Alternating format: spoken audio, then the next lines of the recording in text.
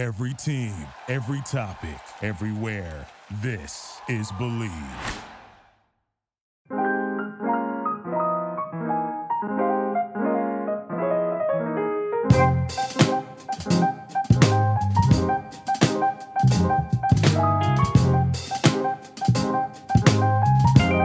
Hello, everybody, and welcome to another version of Bill Rhoden on Sports. We're here on an undisclosed location in Midtown Manhattan. Though we're very close to where our guest works, spends a lot of his time. We won't give it away. We try to say undisclosed location because we don't want to be deluged with fans who want to come here and storm the place. There's lines outside in case you hadn't noticed. Oh, yeah. Thousands of people. Anyway, here with my co-host on my immediate left, the great Jamal Murphy. Murph! Great to be here. It's been a minute. We've been on a little hiatus. Yeah, how long? Good to be back. A few weeks, 3 weeks. Really? Yeah. You know, summer turned into fall or fall turned into winter, something like that. Wow. Okay. Yeah, well, we get angry emails from people saying, where have you guys been? I know. So, well, we've been, like Rasan Olin Kirk said, he told some people, well, you guys said, well, you really didn't go anywhere. We just went around, but sometimes you got to go somewhere so people won't say, oh, that's that local group. So sometimes you got to act like, yeah, we've been to so-and-so, We've been all around the world. All around the world, so people are hungry. And then, of course, right in front of me, great Nabate Isles. Nabate. Hey, how's it going? All right? What's going on, man? All right, What's chilling. happening? Everything's great. Blessed. Good. Yes, indeed. All right, like to hear it. Our guest is a very special guest. We've been trying to get together for almost years, right? Since Yeah, it's been a few years. A few years. I think so. Nabate might be able to tell you, we met first outside of a Christian McBride concert Right. at Dizzy's Club. I don't remember how many years ago it was. It was at least a few. Right. Right. Yeah. It's probably 2016. Yeah, that sounds about Wow, right. about 3 years ago. Yeah, it's been a minute. Right. We talked, and then we thought, man, you got to come on the podcast. I'm glad to be here. And then, anyway, our guest is the great Weston Sprott. Weston is the dean of the, we want to, because he's be a technical, trombonist. to be technical. Well, but he's a trombonist. When I met you, you were a trombonist with the Metropolitan Opera. Correct. Which blew me away, period, to have a brother who was like a trombonist with the Metropolitan Opera. I said, wow, man, I just couldn't get over that. I should have. But then since then, you've actually got a new job, right? New job, dean of the preparatory division at the Juilliard School. Wow. Congratulations. Thanks. Hey, welcome to the show, Weston. It's really great to have you here. Glad to be here. Thanks for having me. So tell me, what happened? I mean, there's so much talk. And also, you're from Houston. Correct. So we got some Rocket stuff to talk about. Maybe some Laker stuff, too, but go ahead. Uh-oh. Laker fan in the house, huh? Okay. We'll get there. Yeah, we'll get there. Texans or Rams. Are you going to hit us with that too? No. I'm a basketball fan, and I grew up as a Rockets fan. Okay. At that time, it was Olajuwon and Drexler, that crew. And, I've since become kind of a LeBron follower. Uh-oh. Yeah, I'm one of those. Okay. All right. Well, we'll get it. There's worse people to follow. I guess. No, I should Come on, say Bill. that. Come I on, should Bill. say that. Stop cold. it, Bill. Right. Well, you haven't tried to get him on the show yet. So when we met, though, you were a trombonist. Remember, we met right out here Correct. At Lincoln Center. I think Nabate may have introduced us or something like that after a Christian McBride concert. And we talked, but at the time you were a trombonist. How did the Juilliard gig happen? Well, I've been playing trombone in the Metropolitan Opera this is my 15th year. Just started. Wow. Started in fall of 2005. So this is season number 15. Wow. And I've managed over time to try to leverage the platform that I have being in that orchestra to do other things that are more socially minded, trying to help classical music be more diverse and inclusive. So I've been involved in a lot of thought leadership projects regarding that. How can orchestras become more diverse, inclusive, equitable? How can classical music move in that direction? So that led to me using the position that I have to leverage that to be able to write articles and have people hear my voice, partnering with a handful of friends of mine to consult different organizations and foundations about initiatives that they should take. And I've also done a lot of work in education. So I just started this position as Dean of Preparatory Division at Juilliard, but I've been teaching in the two main programs, Preparatory Division, for over 10 years now. Oh, wow. So there's a program called the Music Advancement Program, which expressly serves students who are from underrepresented communities. I taught there for 8 years, every Saturday morning, 8 o'clock in the morning, most of the time. Wow. And then the Juilliard Pre-College was the other big program I've been teaching there since 2015. So when this position came open and they had a dean to be the person who's the leader of both of those programs, that really appealed to me because I thought one of the reasons why I teach and I've invested so much time and energy in teaching is because I love the opportunity to help people, to help impact their lives and see how they grow. And the fact of the matter is when you're in a leadership position like the one that I'm fortunate enough to be in now, you have the opportunity to make that impact even broader. You know, so instead of working with maybe 10 to 15 students a week on a one-on-one basis, I get to help be a part of shaping systems and processes that are affecting hundreds of kids all the time. So that was really appealing to me. It was kind of a personally mission-driven thing to decide to pursue this direction in my career. Do you know Alicia Graf Mack? I had breakfast with her this morning because she's director of dance at Juilliard, and she's an absolutely fantastic person. I mean, an amazing artist.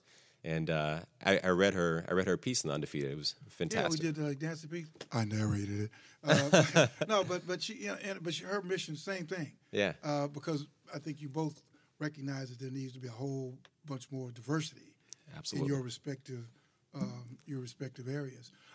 Yeah, so that's been great. So I know Nabate's over here chomping at the bit to ask something. Just wanted to follow up and everything, and like the importance of talking to our kids and being able to expose our kids to the music. Because, not all of our children will be musicians, but at least they'll have that culture and they'll have opportunities to be able to learn about discipline, about expression, things like that can help them be able to cultivate themselves, to be able to make it in any field. How do you express to our children what's your foundation that you set for them to be able to follow and be the next Weston Sprott, not just musically or maybe as a doctor, be at a high level as a doctor, lawyer, et cetera, et cetera? I mean, there are a lot of things that music teaches. You know that Nabate is a trumpet player. So there are different things that music teaches as an art form about how we can come together as people, how we can use the democratic process to create something that's wonderful. I mean, if you and me get together and we decide we're going to play a trumpet-trombone duet, then at the end of the day, I might have an idea, you might have an idea, we might disagree, we might agree, whatever. But at the end of the day, we got to get on stage and present something for somebody else. It needs to be good. So that teaches us something.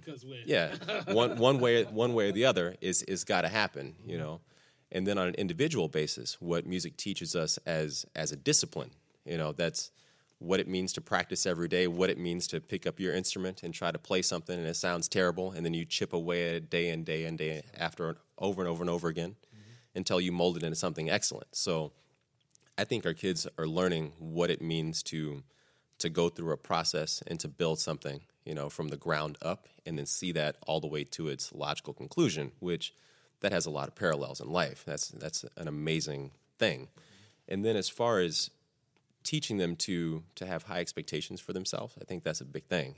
We have a lot of conversations going on in the world right now about equity, which I think is obviously it's important, right? But I mean, equity can be described in a lot of ways. So a lot of times when you think about equity, especially with underserved, underrepresented communities, however you want to describe that, a lot of times we're talking about, do we have access to the same facilities, the same materials? Do our kids have good instruments? They have good computers? Is their classroom nice? Or whatever, all those things. Don't get me wrong, all those things are very, very important. But one of the things that I communicated to the parents at Music Advancement Program said the one thing we can't forget about is equity of expectation.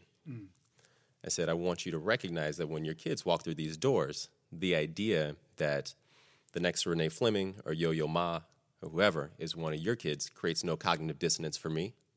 I don't want to create any cognitive dissonance for you. So what that means is we're going to push your kids.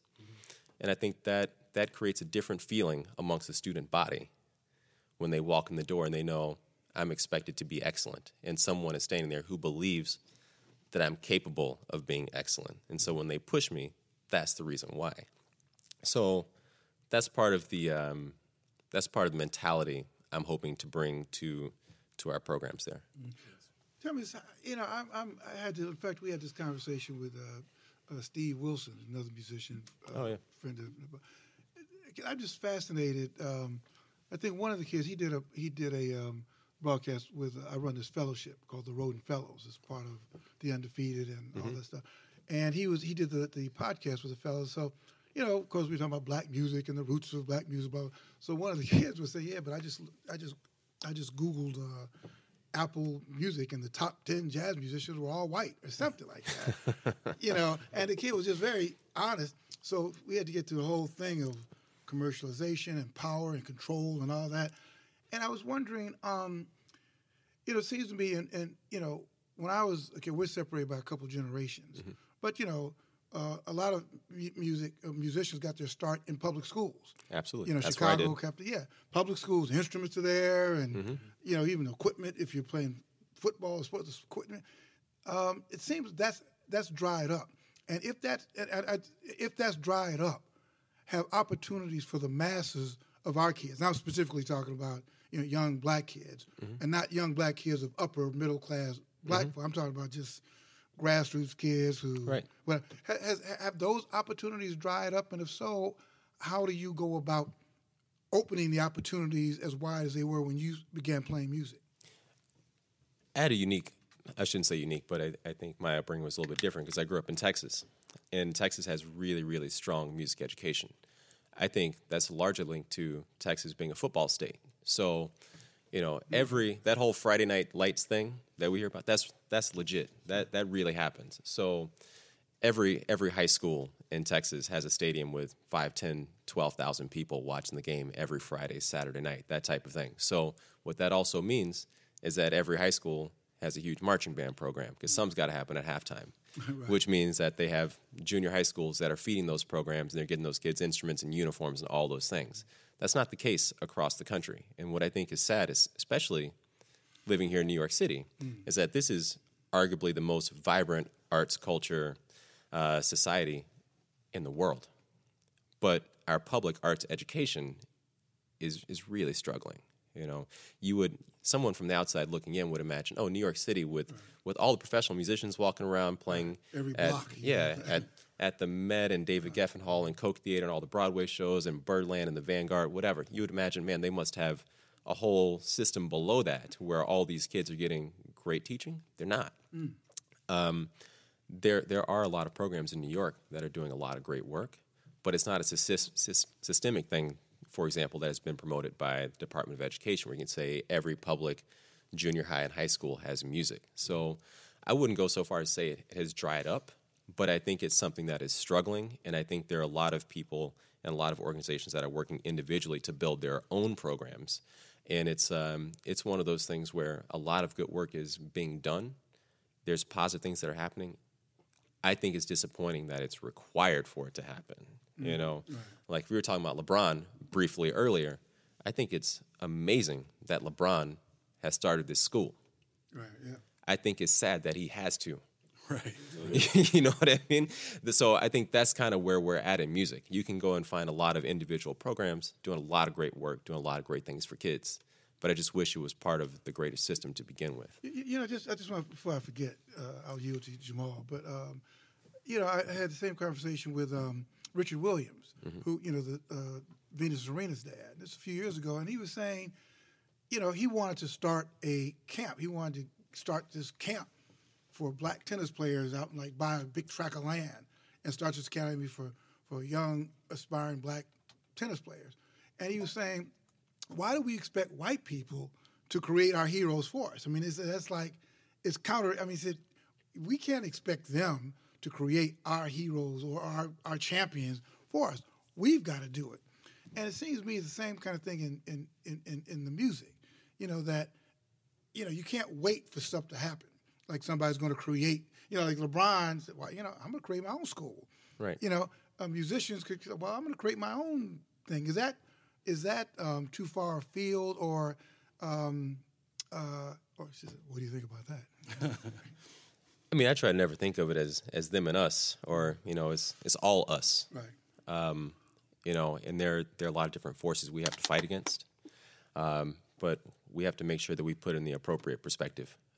One of my mentors, Wynton Marsalis, he always told me, he said, you got to remember, racism has never been black versus white. It's always been black and white versus white in this country. So we have to make sure that we're not trying to build things that separate us, but different things that bring us together. But I agree. You know, if you sit around and wait for someone else to do something, it might not get done. So, in anything. you know, in anything, you know, that could be starting your school, it could be a program, it could be whatever. So, you know, that's one of the reasons why a lot of us do the things that we're doing. We're not sitting around twiddling our thumbs waiting for it to happen. It's like, well, let's get it done. And then maybe if we do enough of those things, some other people be on the sidelines and think, let's jump on the train here and get with this. Right. Well, we're talking about it now, but you know, you've done a lot of work in terms of diversity and inclusion in the classical music field, and I would imagine, you know, just thinking of classical music, there is a disconnect, even from a, you know, just a layman as far as music goes, like me. And you think of classical music, you don't necessarily think of black people for some reason, even though it's probably the baseline. You know, it's like it's what a lot of other music comes from, classical music. So, what are the special challenges in terms of diversifying that genre? I think there's tons of them, but to speak to the first part of what you're saying, that there's this disconnect between society, or you know, the average person, and what's happening in classical music, or their knowledge of it or awareness of it. I think that speaks to a failure in our education system. You know, I've said before, one of the things that I learned about my musical history, as far as African American musical history at the schools that I went to, is that I don't have there is no African American musical history. But that's not because there actually isn't one. It's because we're not taught that. I mean, you could say the same thing about American history. Just think about the way that black history is taught in most American schools. We're not taught of all the things, the treasures that we have. And so we get disconnected. I mean, we think about someone like Jesse Norman, who just passed away, who had this incredible impact. We think about great African American composers like William Grant Still, you know. George Walker. Yeah, exactly. A lot of these people are folks that we don't know, because the systems that we grew up in did not prioritize making sure that we knew. So that's one of the things that we have to address moving forward. And that's in the program. One of the programs that I'm running at Juilliard, the pre-college. This is the first, I believe, the first year. I could go back and double check my history, but that every orchestral program that we're playing this year has composers of color, female composers on the programs. And when I look back across the archives of things that we've done in the past, a lot of these composers, because this year we're doing Samuel Coleridge Taylor, we're doing George Walker, we're doing William Grant Still, we have Renee Orth, and you know, Anna Klein. None of these composers really have ever been played in pre-college before, and so our kids are getting exposed to these things. So the old rap, the standard repertoire. Yeah, I mean, and don't get me wrong, I love Beethoven and Brahms and Schubert, Schumann, Mahler. I grew up listening to that. I practice it all the time. You know, I had to be competent in that in order to get the positions that I have. But I look at these kids and I'm thinking, what are the things that I wish people were telling me when I was 14, 15 years old? How would I be different now? Maybe instead of being 37 years old and being at the position I'm at now, you know, mentally, maybe I would have been there 15, 20 years ago. Right. So we're working on it. Tell me, what about the trombone? I mean, you just started off your thing talking about football in Texas. Yeah. So first thing, and you're about what, 6'1", 6'2"? 6'2", yeah. Okay, so how does a 6'2" black man, first of all, avoid getting thrown into the football, basketball conveyor belt? I mean, I did play basketball. Okay, I knew there was something. That by golly, no. But just take us through that. Take us through. You know, you were in. You know, at one point, I'm sure you were playing both, right? Absolutely. You were playing music, and then you were just take us through that. And then when you reached that fork in the road, you took it. Right. So, you know, in Texas, most kids start the band program in 6th grade. In 5th grade, the junior high schools come around to the elementary schools and start recruiting. They tell you, you know, you can choose an elective. You can be in the band, you can be in the orchestra, you can play in choir, you can do whatever, you know. And my dad had played trombone when he was a kid. I think he had played through his freshman or sophomore year in high school. He said, yeah, the trombone's a cool instrument. You should give it a look. And we had, since the time I was a little kid, we went to high school football games every Friday, Saturday night. You know, we had some of the best teams in the country. It was just fun for us. It was a, you know, evening activity. So we'd go out. We'd always sit next to the band in the stands. You know, the trombone's a very visual instrument. You could see it happen. You look over, think, oh, that's cool. And so that's how I ended up playing the trombone. You know, the band directors came around, gave me a try at a few different instruments. I liked the trombone. I took to it really well. my parents never had to tell me to practice. I just enjoyed it.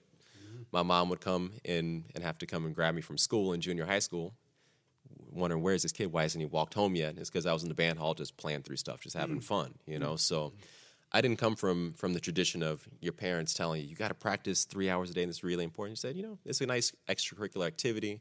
And they probably thought to themselves, maybe if this kid gets good at it, he'll get a scholarship to college and save us some money or something like that. You know what I mean? I'm sure. You did that. You did that and then some. Yeah. So I think that's where it started, you know. And, I ended up going to Indiana University for a couple of years. Great school. Yeah, Bloomington. Leaned into sports. Bobby Knight got fired my first week of school. That was 2000. Great Miles Brand did it.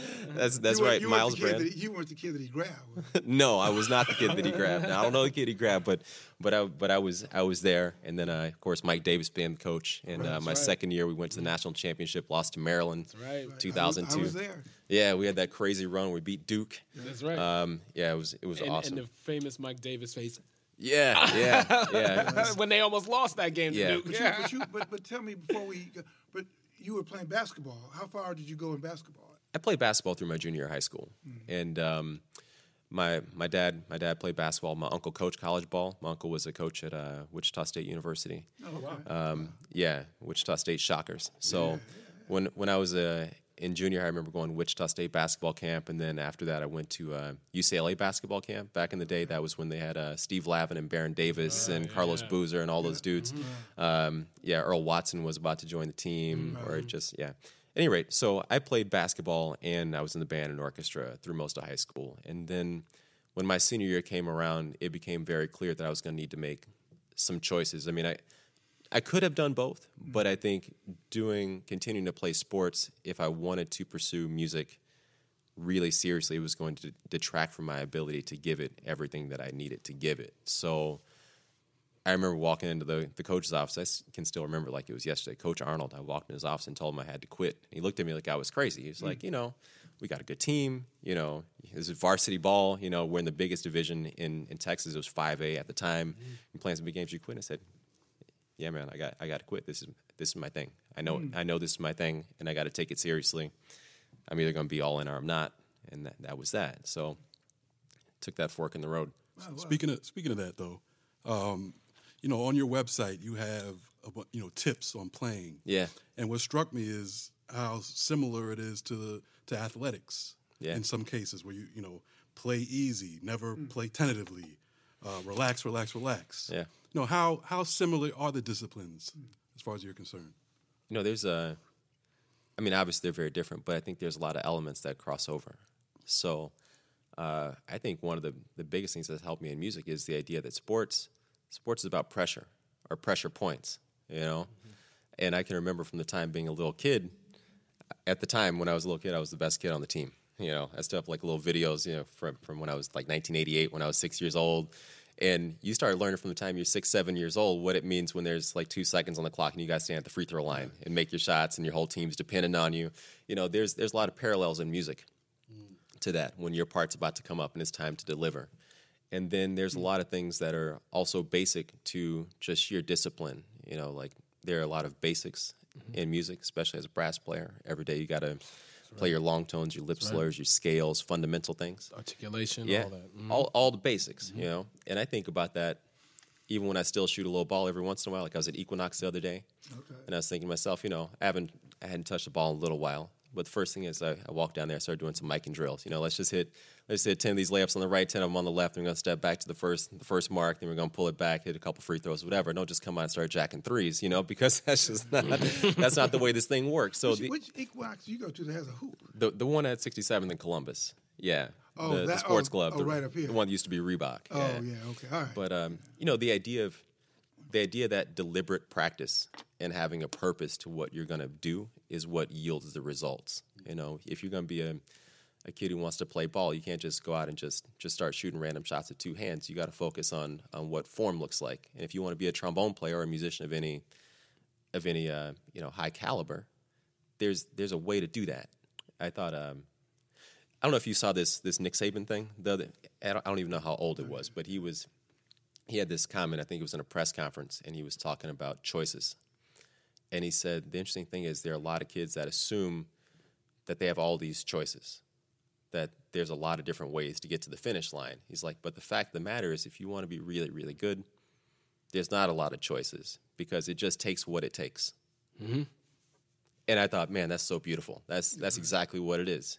You want to be a musician? It's like, look, this is the number of hours you got to put in. This is how you need to do it. There's a little bit of flexibility on the back end, but you're not going to be great not practicing your scales and your long tones and listening to recordings and all that stuff. You're not going to be a basketball player or a professional athlete if you're not hitting the gym, you know. Right. You know, one other side on that. I used to, when I was in college, during the summers when I had free time, I would go back to Dallas, where my parents moved afterwards, and we would play. I played basketball in league with my dad and Jake Reed. You know, he used to be wide receiver for the Minnesota Vikings. Right, exactly. He went to the same church as my parents. Mm-hmm. Possession guy. Yeah. Mm-hmm. He was amazing. Yes, you know? indeed. But I remember him saying that his son wanted to play football and get serious about it at the time. But he said his son would wake him up and say, "Hey, Dad, let's go play some football. You want to come, throw some passes with me?" And he said at one point in time, once his son got to be about in high school, he said, "Look, at this point, this isn't about fun and games anymore. If you want to play, we're going to play, So if you want to go in the backyard and just throw the ball around, go call your friends. But if you want to play football for real, then we're going to get up at 5:30 in the morning, we're going to run hills and bleachers, and we're going to do it. Mm-hmm. If we're not going to do that, then go do it with somebody else. That's cool." So it's like, I'm always intrigued by the second generation of athletes. The first generation really hungry. The second generation kind of maybe not so hungry. it's hard to be. It's not. Although but it's interesting though that the reason why the second generation of guys, they usually get athletes, probably musicians too, but athletes.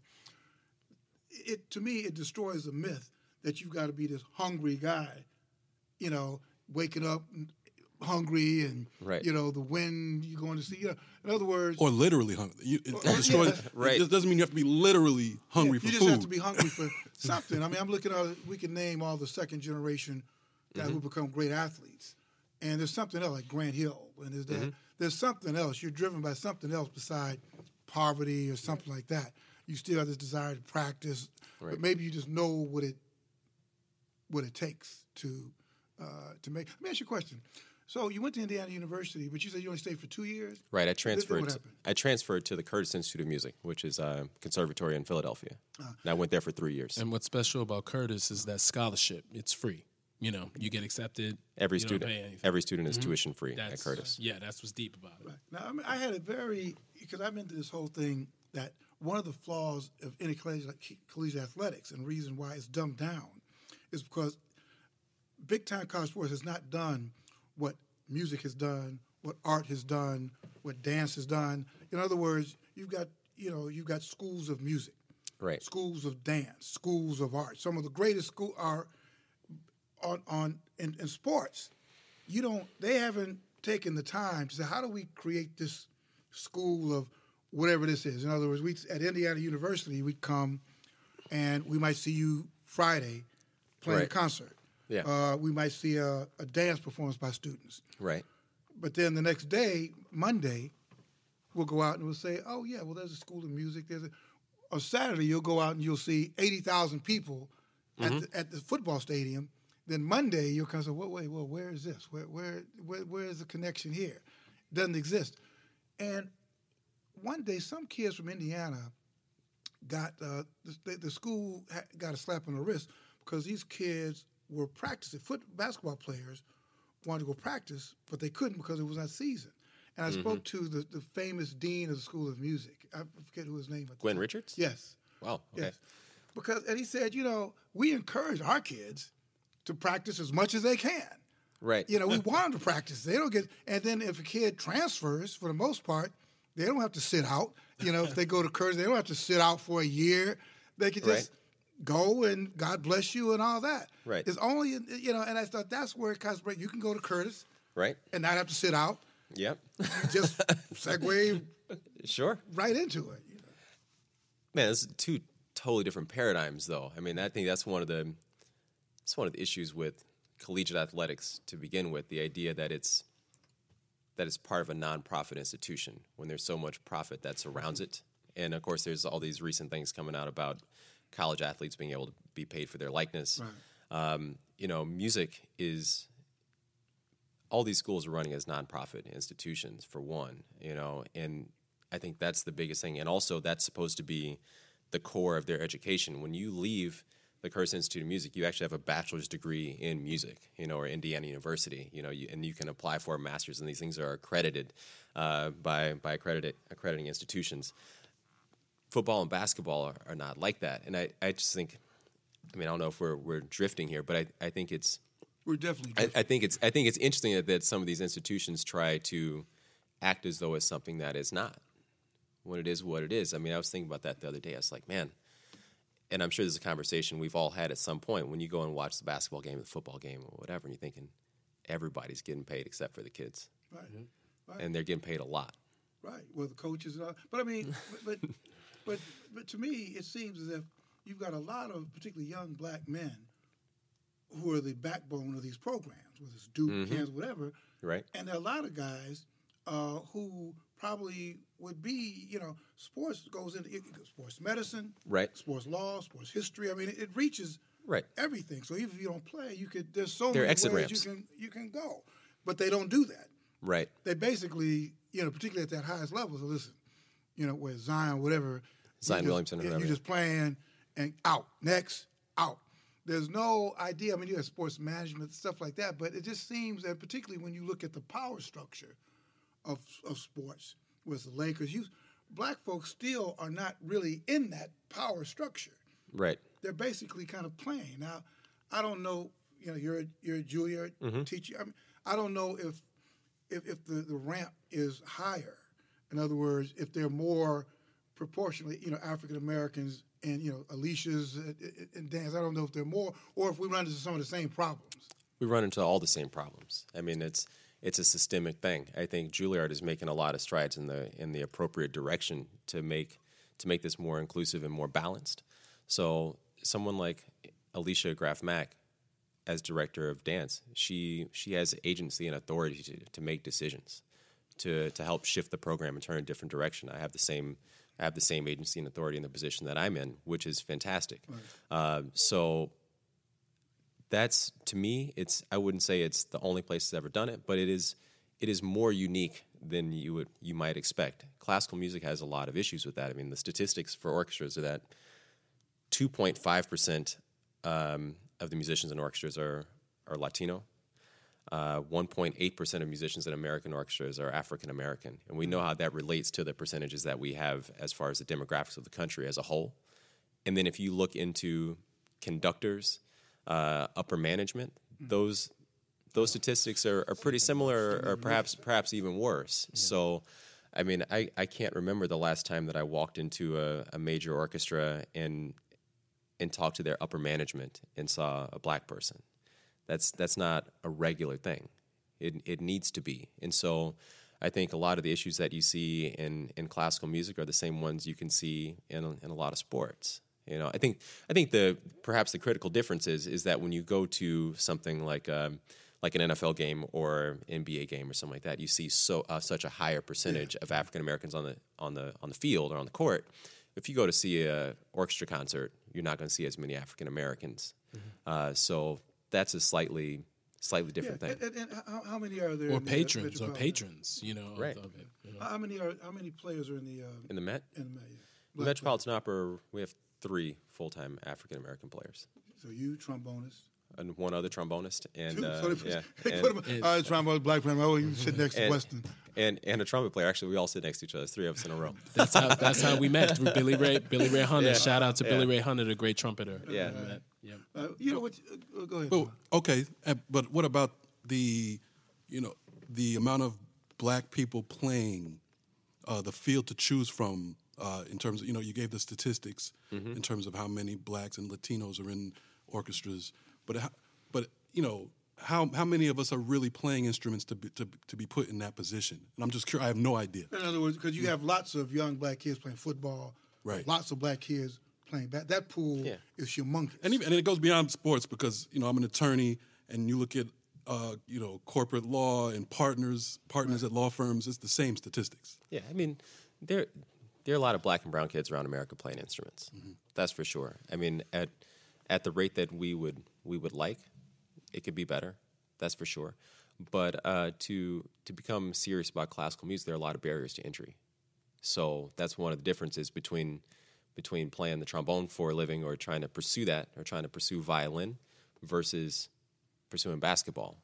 If 10 kids can share one ball, and go out and play a game, but they can't all share one violin, and violins are expensive, and you have to pay for private lessons so that someone can teach you how to do that, and then you have to have enough other kids who also play so that you can participate in chamber music or a large ensemble, and that needs to be a structured thing that's usually through a school or a program. And so there are all these other factors that make it much more difficult for people from less privileged backgrounds to enter this field.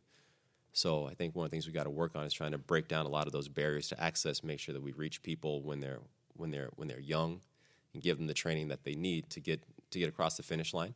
And then on the other side of that, one of the things I've been talking about with orchestras, me and my colleagues, is that there are also a fair number of African American and Latino musicians who, despite all of those particular hurdles, have still managed to overcome those things.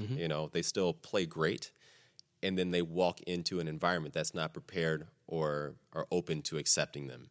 So we can't create something where we think all we got to do is make sure that every young black kid has an instrument and gets some lessons, and then if we just do that, it's all going to solve itself, because the institutions are also responsible for a lot of these outcomes. And that's going to what you were saying earlier about telling the kids the expectation, and telling their parents as well. What are how are you translating that reality to our children of what they have to go through? Because it's good for them to see the punch coming instead of not seeing it at all. I think part of it is there's the mentorship aspect. That's a big thing. We have a lot of the mentorship that happens now in the African American community, in particular in classical music, happens in a very grassroots way. But we've been working on creating initiatives that can help that happen in a more planned and systemic way. So there are a lot of young African American students that I have met, and I've made an effort to take them under my wing and say, hey, look, this is what you need to do, this is what you need to be practicing. If you need something, give me a call. You need a recommendation, I'm going to call your teacher. But oftentimes, those things have happened in a way that was happenstance. They happened to meet me at a master class. How can we make that something that's a structural thing where it's like, that these are the people who are out here who have your back and are looking out for you, and they're going to take care of you.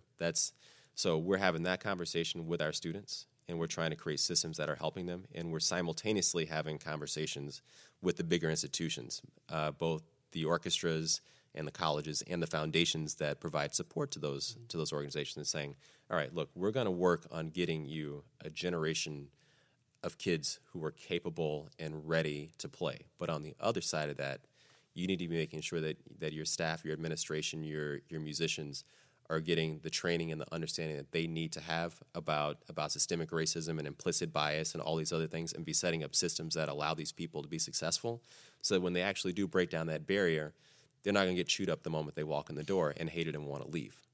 Right. So, it's a bi-directional thing. Right. Again, I'm just basically repeating what you said.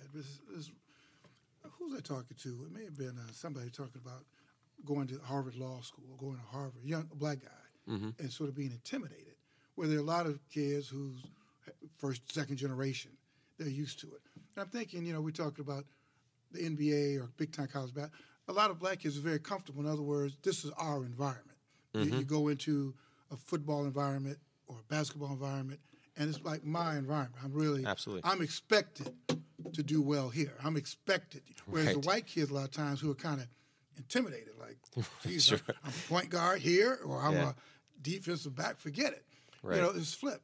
But again, if we could create a thing where more kids walk into the the opera or symphony or something, or go into Juilliard, and there's a critical mass where you say, oh, yeah, I belong here. I kind of belong here. I mean, I do in the press box. You go in press boxes now, you look when the Astros, we'll get to that later. Yeah. When the Astros were playing, you go into the press box, baseball press box, I may have been like one or two black reporters, Yeah.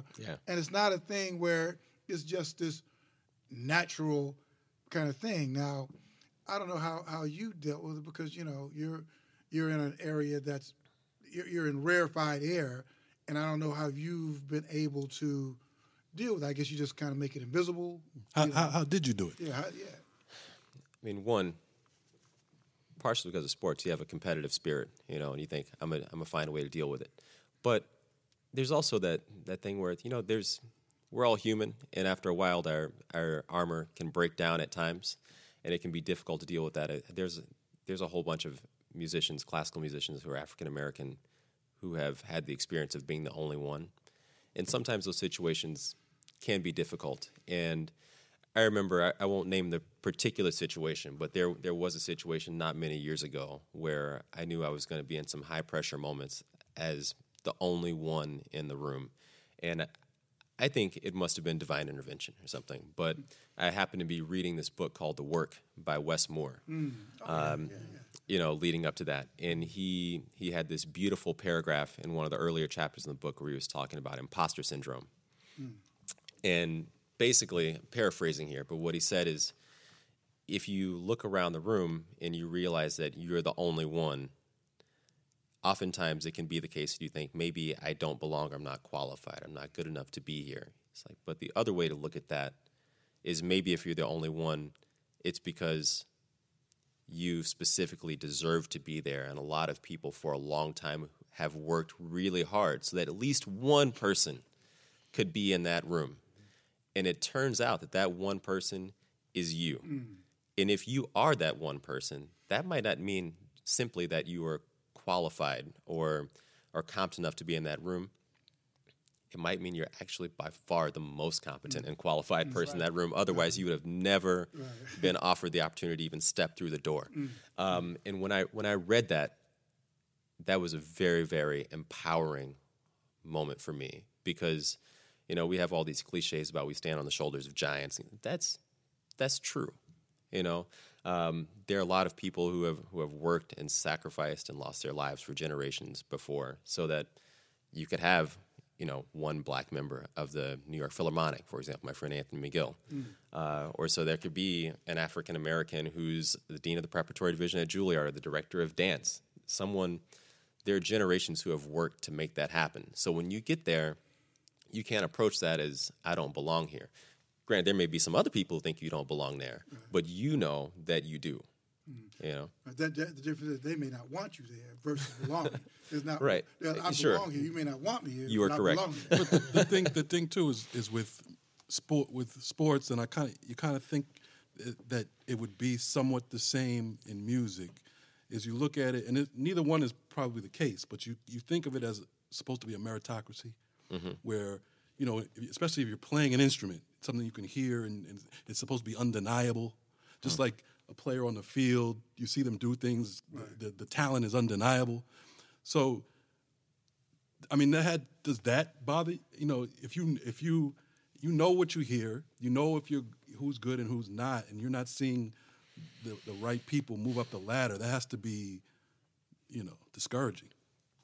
It can be. I mean, that's one of the reasons why one thing we've worked on in classical music, the Metropolitan Opera has been great about this for a long time. We have a blind audition process. So everyone plays every round behind a screen, and they're voted on without the judges knowing the identity of the applicants.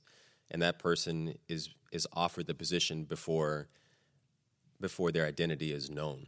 They said, all right, we're going to hire number 4. That person is the winner of our audition. We'll see you in a few months when the season starts. And that's how I got my job here, you know, and that's how Billy Hunter, you know, got his job here. And I think we show up really ready to go for those, because you think, all right, now I know the playing field's about to be level. So let's go. You know, if you got a shot, this is it. Now, one of the things we've worked on is trying to get more and more orchestras to adopt a similar practice, because that has not been the case across the field.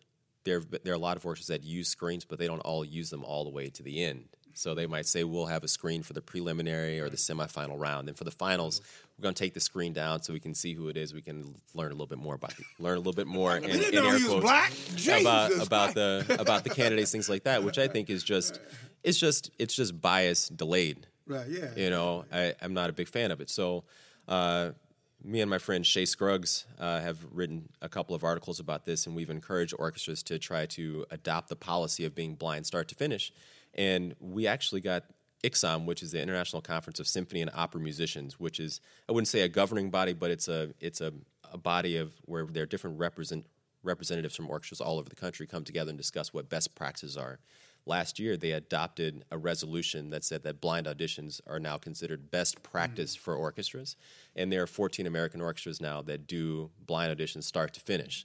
That was not the case 15 years ago. So I like to think that kind of, pounding the pavement and screaming about this for years and years and years has finally resulted in a little bit of progress. Which 14 orchestras? Are the major ones or Yes. more the mid-major, mid-level ones? It depends on how you qualify it. I mean, I don't remember them all off the top of my head, but I can tell you the Met does this, Cincinnati Symphony does this, Kansas City Symphony does this, and several others. So it's not like... Because I was wondering if it's Philly, Boston, Dallas, L.A., doing that, National Symphony. I would say it's a lot of orchestras that you will have heard of. It's not, Good. it's not small regional orchestras. Well, here's the other thing is that ICSOM is an organization that's the larger orchestras in America. There's another organization called Regional Orchestras Players Association, which is a much smaller budget groups. So 14 of the larger orchestras or higher budget orchestras in America have adopted this policy. Weston, let me ask you, before we could do this for another 2 hours, but we're not. Yeah, fair enough. But two things. You talk about forks in the road, and we have 3 or 4 minutes, but you're going to have to talk some sports with us. Sure. But jazz, and you were talking about forks in the road. One fork in the road was the music versus sports. But what about jazz? Choosing quote unquote classic.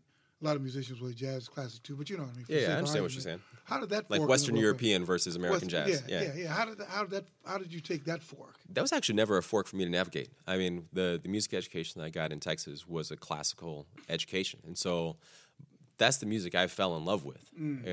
And actually, I was speaking about Wynton Marsalis earlier. I knew Wynton Marsalis as playing as a classical musician before I knew it as a jazz musician. I remember going to a family member's house, and my parents were downstairs talking about, the fastest route to work or whatever. I went upstairs and I was flipping through some CDs, saw this Wynton Marsalis Carnival CD where he was playing, Carnival of Venice. Eastman Wind Ensemble. Playing all this crazy stuff. Alma mater. And I was like, man, who's this black dude that can play all this crazy stuff on a brass instrument? That's cool. I got to go try that out on the trombone, see if I can make it happen. So that was the direction that I came from.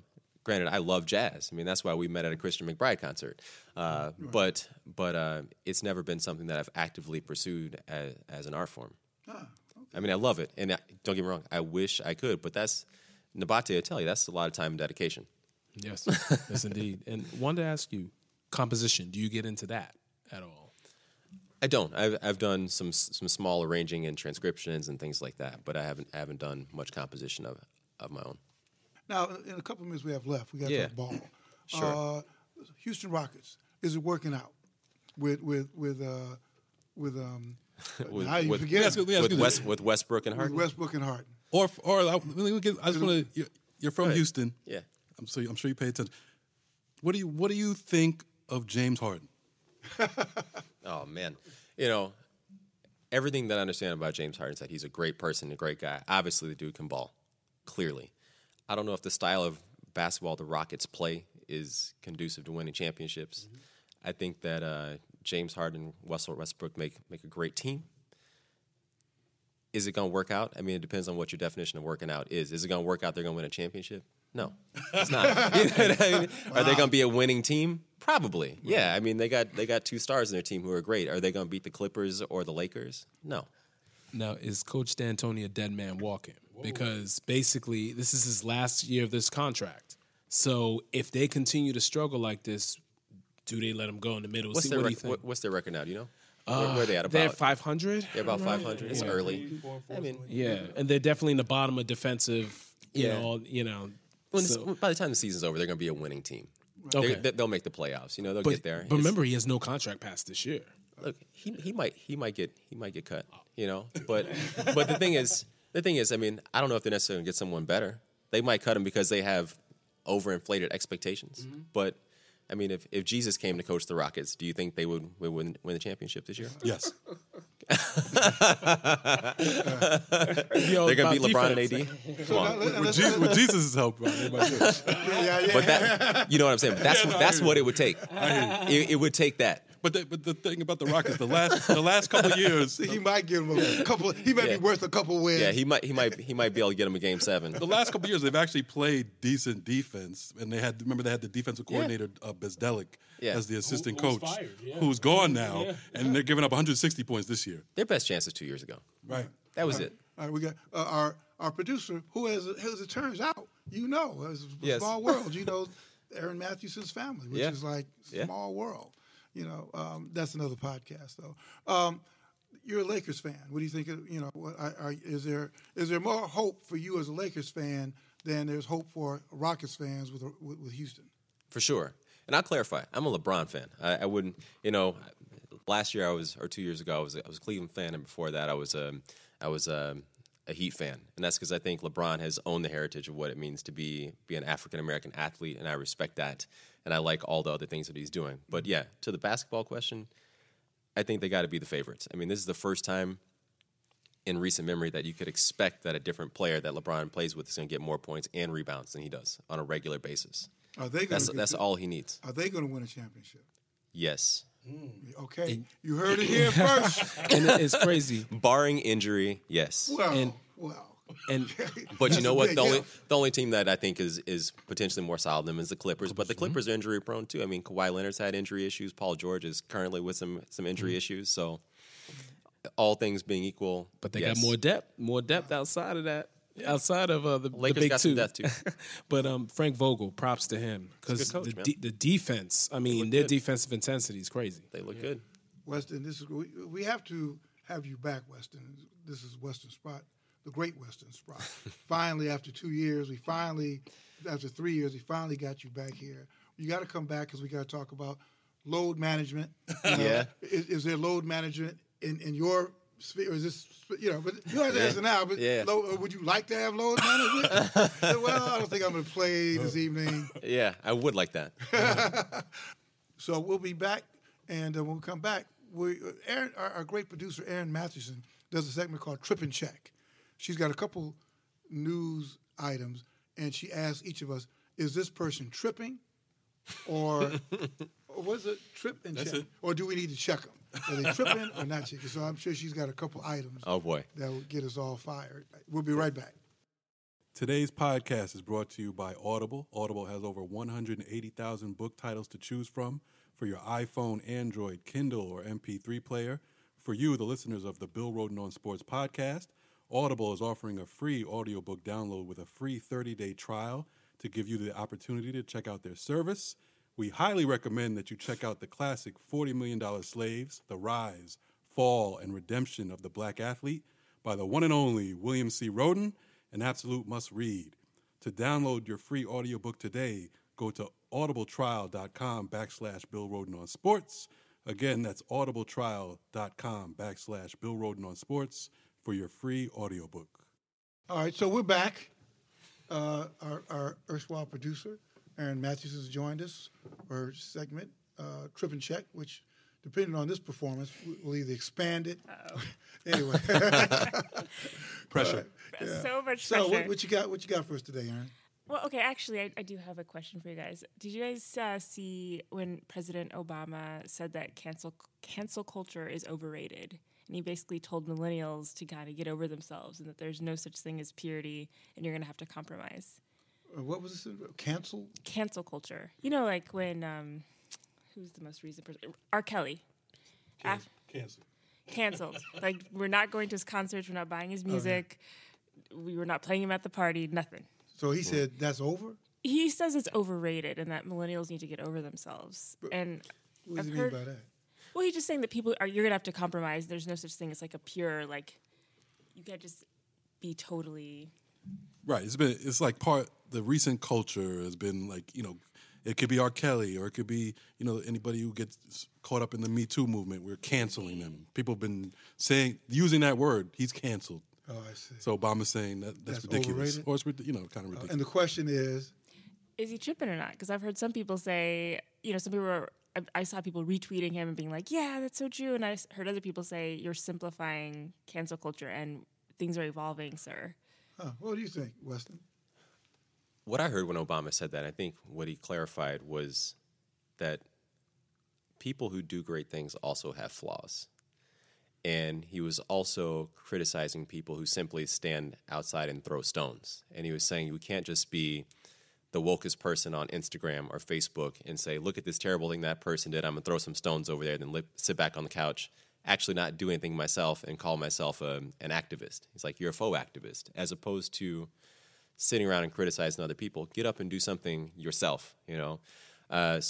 To me, that's more of what he was trying to put across. I mean, it's saying, look, nobody's perfect. Even the people we think are perfect have some flaws, you know. I mean, I'm a huge Obama fan. You know, I love the guy. You know, he's a hero of mine, and I'm sure that he's imperfect in some ways, but We just who haven't isn't? found out. Yeah, I mean, he's done a great job of covering. If there's anything there, he's the man. Right. Well, like you said, nobody's perfect. I mean, you know, for me, you know, you call it cancel. I mean, that's just the latest term. Right. But what I do is that I will not buy your records. Right. If you do something that's egregious, I don't care whether it's 1920 or 1930, whatever you call it, whatever it's called then. If I find out that this white cat is a racist, you know, I'm gonna cancel him. Whatever I call him, I'm not going to support you. Mm-hmm. Now, I guess he was saying it's overrated or get over yourself. I don't know. I mean, I'm not going to say our president, who I am a tremendous admirer, was tripping. but Headline, Bill Rhoden says. Because Obama was tripping. No, I was just saying that I think we have to be critical. Yeah. And if there are people who, with R. Kelly, I cannot support that. Right. And you know, whether it's the owner of the Patriots, who's caught in a thing and it kind of feeds into sex slave trafficking. Right. I'm not down with that either. Right. So I don't know. You know, I don't know what you call that. I do call it being discerning. Well, I'm finding more and more that people are you have to hold space for these kind of multiple dimensions of people. Like, you know, Jay-Z is an amazing lyricist, and also he disappointed a lot of people when he partnered with the NFL. Right. But do you cancel him or do you embrace him? I know that's not on the same level as R. Kelly and the allegations against him. But I think for the most part, there are all these people who you have to hold space for them, and then there are some people it's like, I'm done. Yeah, I think what Obama is saying is we can't categorize people as all bad or all good, and that there's no space in between. So Brian Stevenson wrote this great book. I don't know why I'm forgetting the name of it. Just Mercy? Yes, Just Mercy, right. Great book. It's getting turned into a movie. Yeah, it's going to be, I think Jamie Foxx is in it. It's going to be probably amazing. But one of the things that stood out to me is, you know, he was defending people who were on death row, some of whom he found out were innocent, some of people who committed these crimes. But a standout moment in that book is when he said, nobody is only the worst thing they've ever done. That's not how we can't define people like that. Right. You know, I mean, don't get me wrong, I'm not supporting or condoning the bad actions that people have taken, but you can't look at someone who was a murderer or whatever it happens to be and say, that's the only thing we will ever remember about that person. Because I think that's the point Obama was making, is that people are complex, people do good things, people do bad things. We have to figure out how we're going to reconcile those things amongst ourselves, because if we think that, hey, it's just either you do everything right, and if you slip up in some way, we're going to cancel you, then before it's all over and done with, everybody's canceled. Right. Well, I mean, you look at the Miles documentary, you know, and we've all known just that he's had these issues with women, you know, right, hitting women. I didn't know it till I saw the movie. Oh yeah, well, yeah. So so the question is, do you burn all your Miles Davis albums? Right. Or don't listen to him again. You're gonna burn all your John Coltrane albums because he did drugs. Well, then you burn a lot of your collection. Right. I mean, that's what I think. That's Obama's point. Like, yeah. Right. It's there's nothing left. Right. And it's the word cancel. I mean, cancel that's extreme. Right. To do. So we're gonna cancel Jordan and Tiger Woods. You know, can. And even I mean, even Kanye West. I actually I mean, people, you know, I had to wrestle with it internally, but for a little bit. But I do separate the music. If I hear music that makes me bob my head, I'm sorry. I mean, I'm going to appreciate it, and then I'm going to pay no attention at all to what he says. Do you allow the best? Do you allow the best person on your team, even at the youth level, to get away with stuff because they're the best person on your team? And I've seen it. I've seen that at All the the youth time. level. That this kid, because he's the best kid we got and all that. And to me, or do you cancel that kid immediately because he's got to learn a lesson, or until that develops into something where the stuff he gets to, or she gets away with becomes more egregious, and then something bad happens. I mean, it's the flip side of cancel culture. But we're not providing any space for any gray area. I mean, we're saying there's a difference between saying someone's going to be disciplined or they're going to pay a price for their actions versus they're canceled. If we look at, maybe not the perfect example, but Tiger Woods. Tiger Woods paid a price for his actions. Now he paid a price. And Michael Vick paid a price. Michael Vick, these people paid a price for their actions. Right. They might not have gotten canceled. There's some space in there in between. The great thing about I know we're far afield, but about sports is that, okay, Tiger Woods did what he did, but he had the ability to stage that amazing performance. Yeah. He could go on the golf course and do something. Mm-hmm. Now singing a song, well, that's to me it's kind of subjective. But if you are Tiger Woods and you could win Augusta National with a tremendous comeback, or you're, Michael, well, I don't know, things like that. That's the difference. But just one thing, you talk drugs. Charlie Parker did it to himself, or Billie Holiday did it to herself. R. Kelly did it to somebody. He inflicted something on somebody. So, I guess you have to. And I also don't know what we're talking about when we say cancel people. Right. What are you talking about? Boycotting them, or when we say cancel, Aaron? Since you brought this up, are we talking about just not buying somebody, or just not? What are you taking them off your Facebook feed or something? Completely discounting whatever accomplishment they've ever, had. Totally ignore them, and as far as culturally, act like they didn't exist. Yeah, I think and Kanye is a great example. I think people are David Dennis just had a great story on The Undefeated saying Kanye just came out with this new album. Don't worry about it. He's proven himself to be a coon, and we don't need to. He trolls black people, and there are too many artists who actually love black people to listen to worry about this guy. And clearly that hasn't hurt Kanye's pocketbooks. He just was invited to Howard University's homecoming. He's got Sunday service. People are talking about it. So I don't know that it's hit him like that. But I've heard that more than once. People are just let Kanye go. Do you have another one for us? I do. Well, it's not I didn't. Did you want to say something? No. Okay. Did you have any thoughts on Kanye? I'll pass. Okay. I do have thoughts on Kanye, but we don't have time for that. Okay. Last thing. I've got a trip. Oh, do you have another trip in chat? Oh, no. No, do you have one? I was. It's more of a shout out. Okay, well, go ahead. I just wanted to shout out I feel like we're witnessing a changing of the guard in distance running right now. And earlier this year, Bridget Kosgei from Kenya, she's 25. She just broke the world record for the marathon.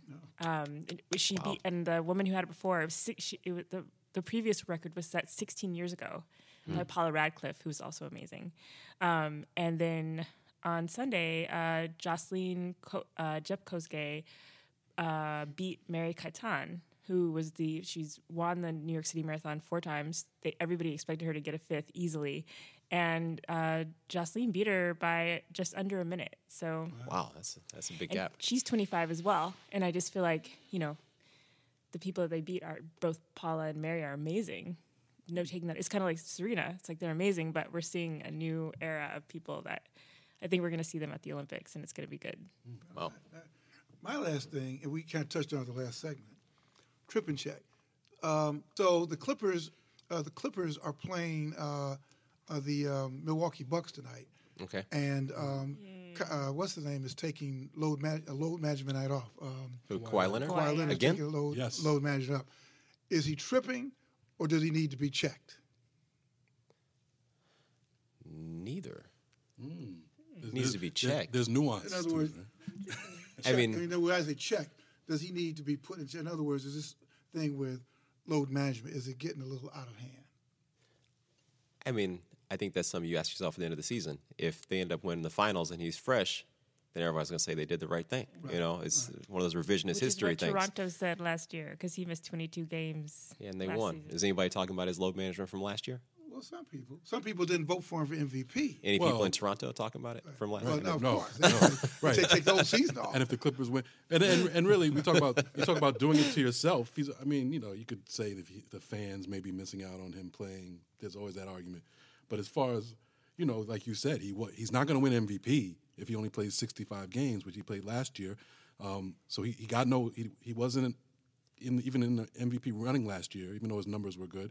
He was not first team All NBA last year just because of the 65 games he played. So he's only hurting himself as far as those accolades go. I mean, as a fan, it's annoying to me. If you bring your two sons, I mean, you get tickets. You know, you live in Brooklyn. You get these 2 free tickets or 2 tickets to I go guess, to see the Brett. I guess. And But then you come. I don't think he owes me though. Kawhi Leonard is competing with history. Right. And history is going to remember if he was successful in the playoffs or not whether or not he missed this game against the Bucks. Right. And he knows that, you know. So he's thinking what matters most is that when June comes around, I'm ready to roll. People forget about this. And not to mention, this was an issue today. The NBA put out a statement saying that he's technically does have an injury. They're saying he's dealing with knee issues, so it's not, you know, he's not just sitting out of a nationally televised game. He has an injury, and you know, last time we saw him in the finals, he was limping around.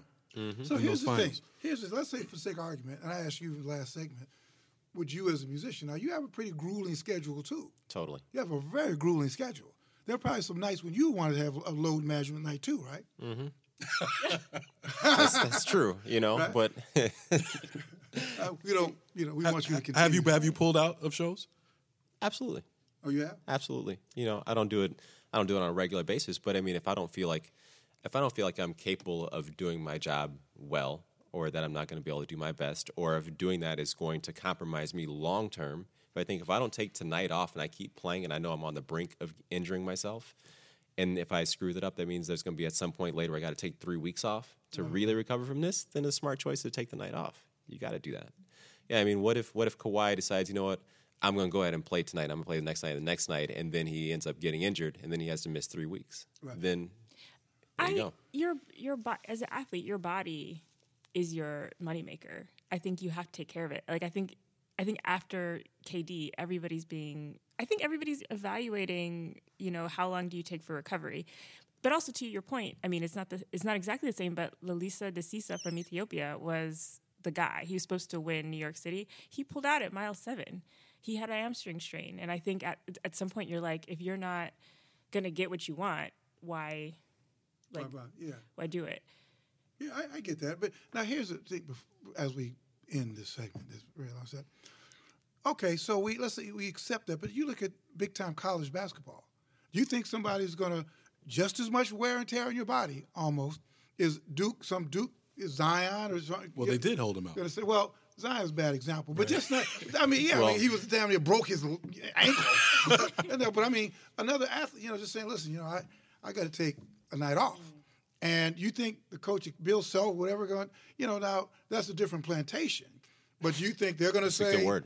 Yeah, they're going to say, yeah, well, sure, so and so, take the night off. I said, no, you know. If he's your star guy, you will. But none of I wonder. Well, college football has been happening. Guys have been pulling out from the bowl games. Right? They said, yeah, and the people kind of looked askance at them. Yeah. Said, you know, but it makes complete sense. Why am I going to play this unnecessary game, this bowl game that means nothing, and I might get hurt? And once I get hurt, where's everybody? You know, I mean, nobody was there. Everybody loves a winner. When you lose alone. So I don't know. Well, that's why that's why guys are doing this at the bowl game and not doing this when they're an average player for an average team in the middle of the season. Because once you realize that making one of these mistakes is going to cost you dollars, Right.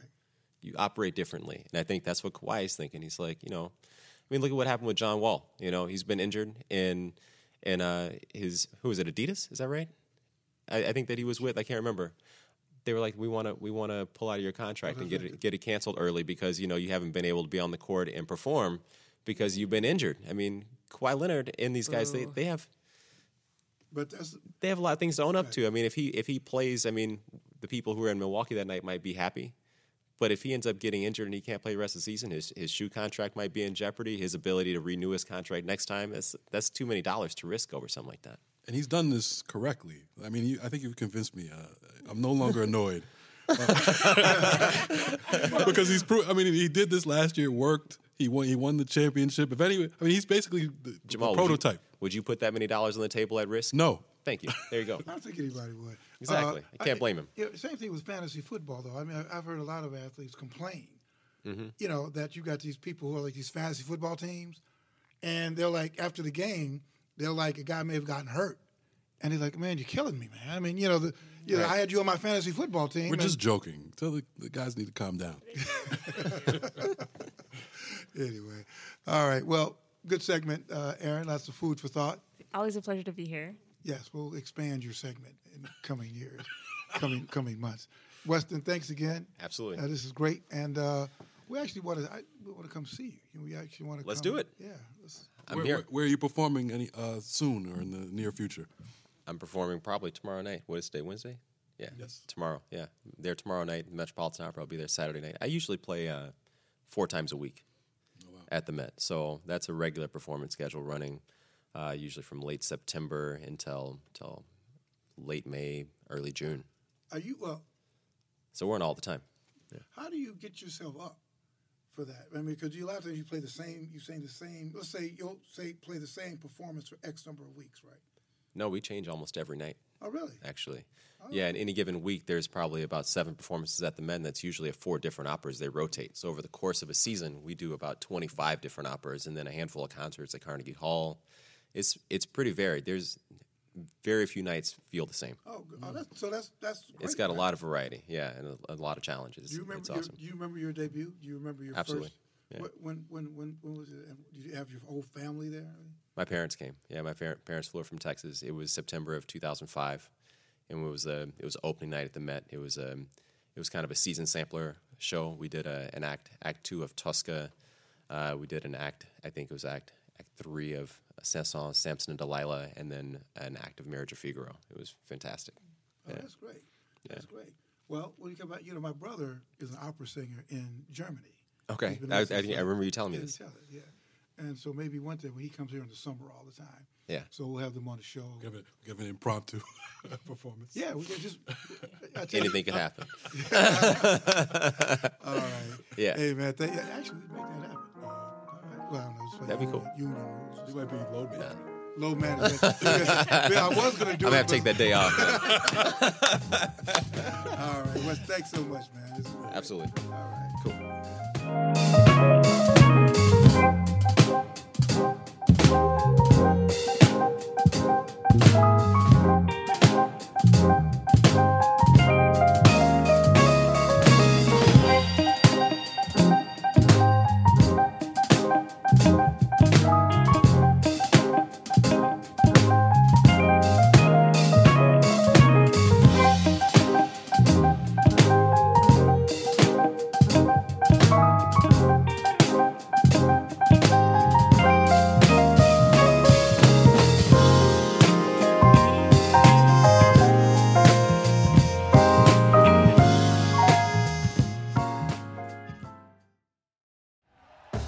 Thank you for listening to Believe. You can show support to your host by subscribing to the show and giving us a 5-star rating on your preferred platform. Check us out at Believe.com and search for BLEAV on YouTube.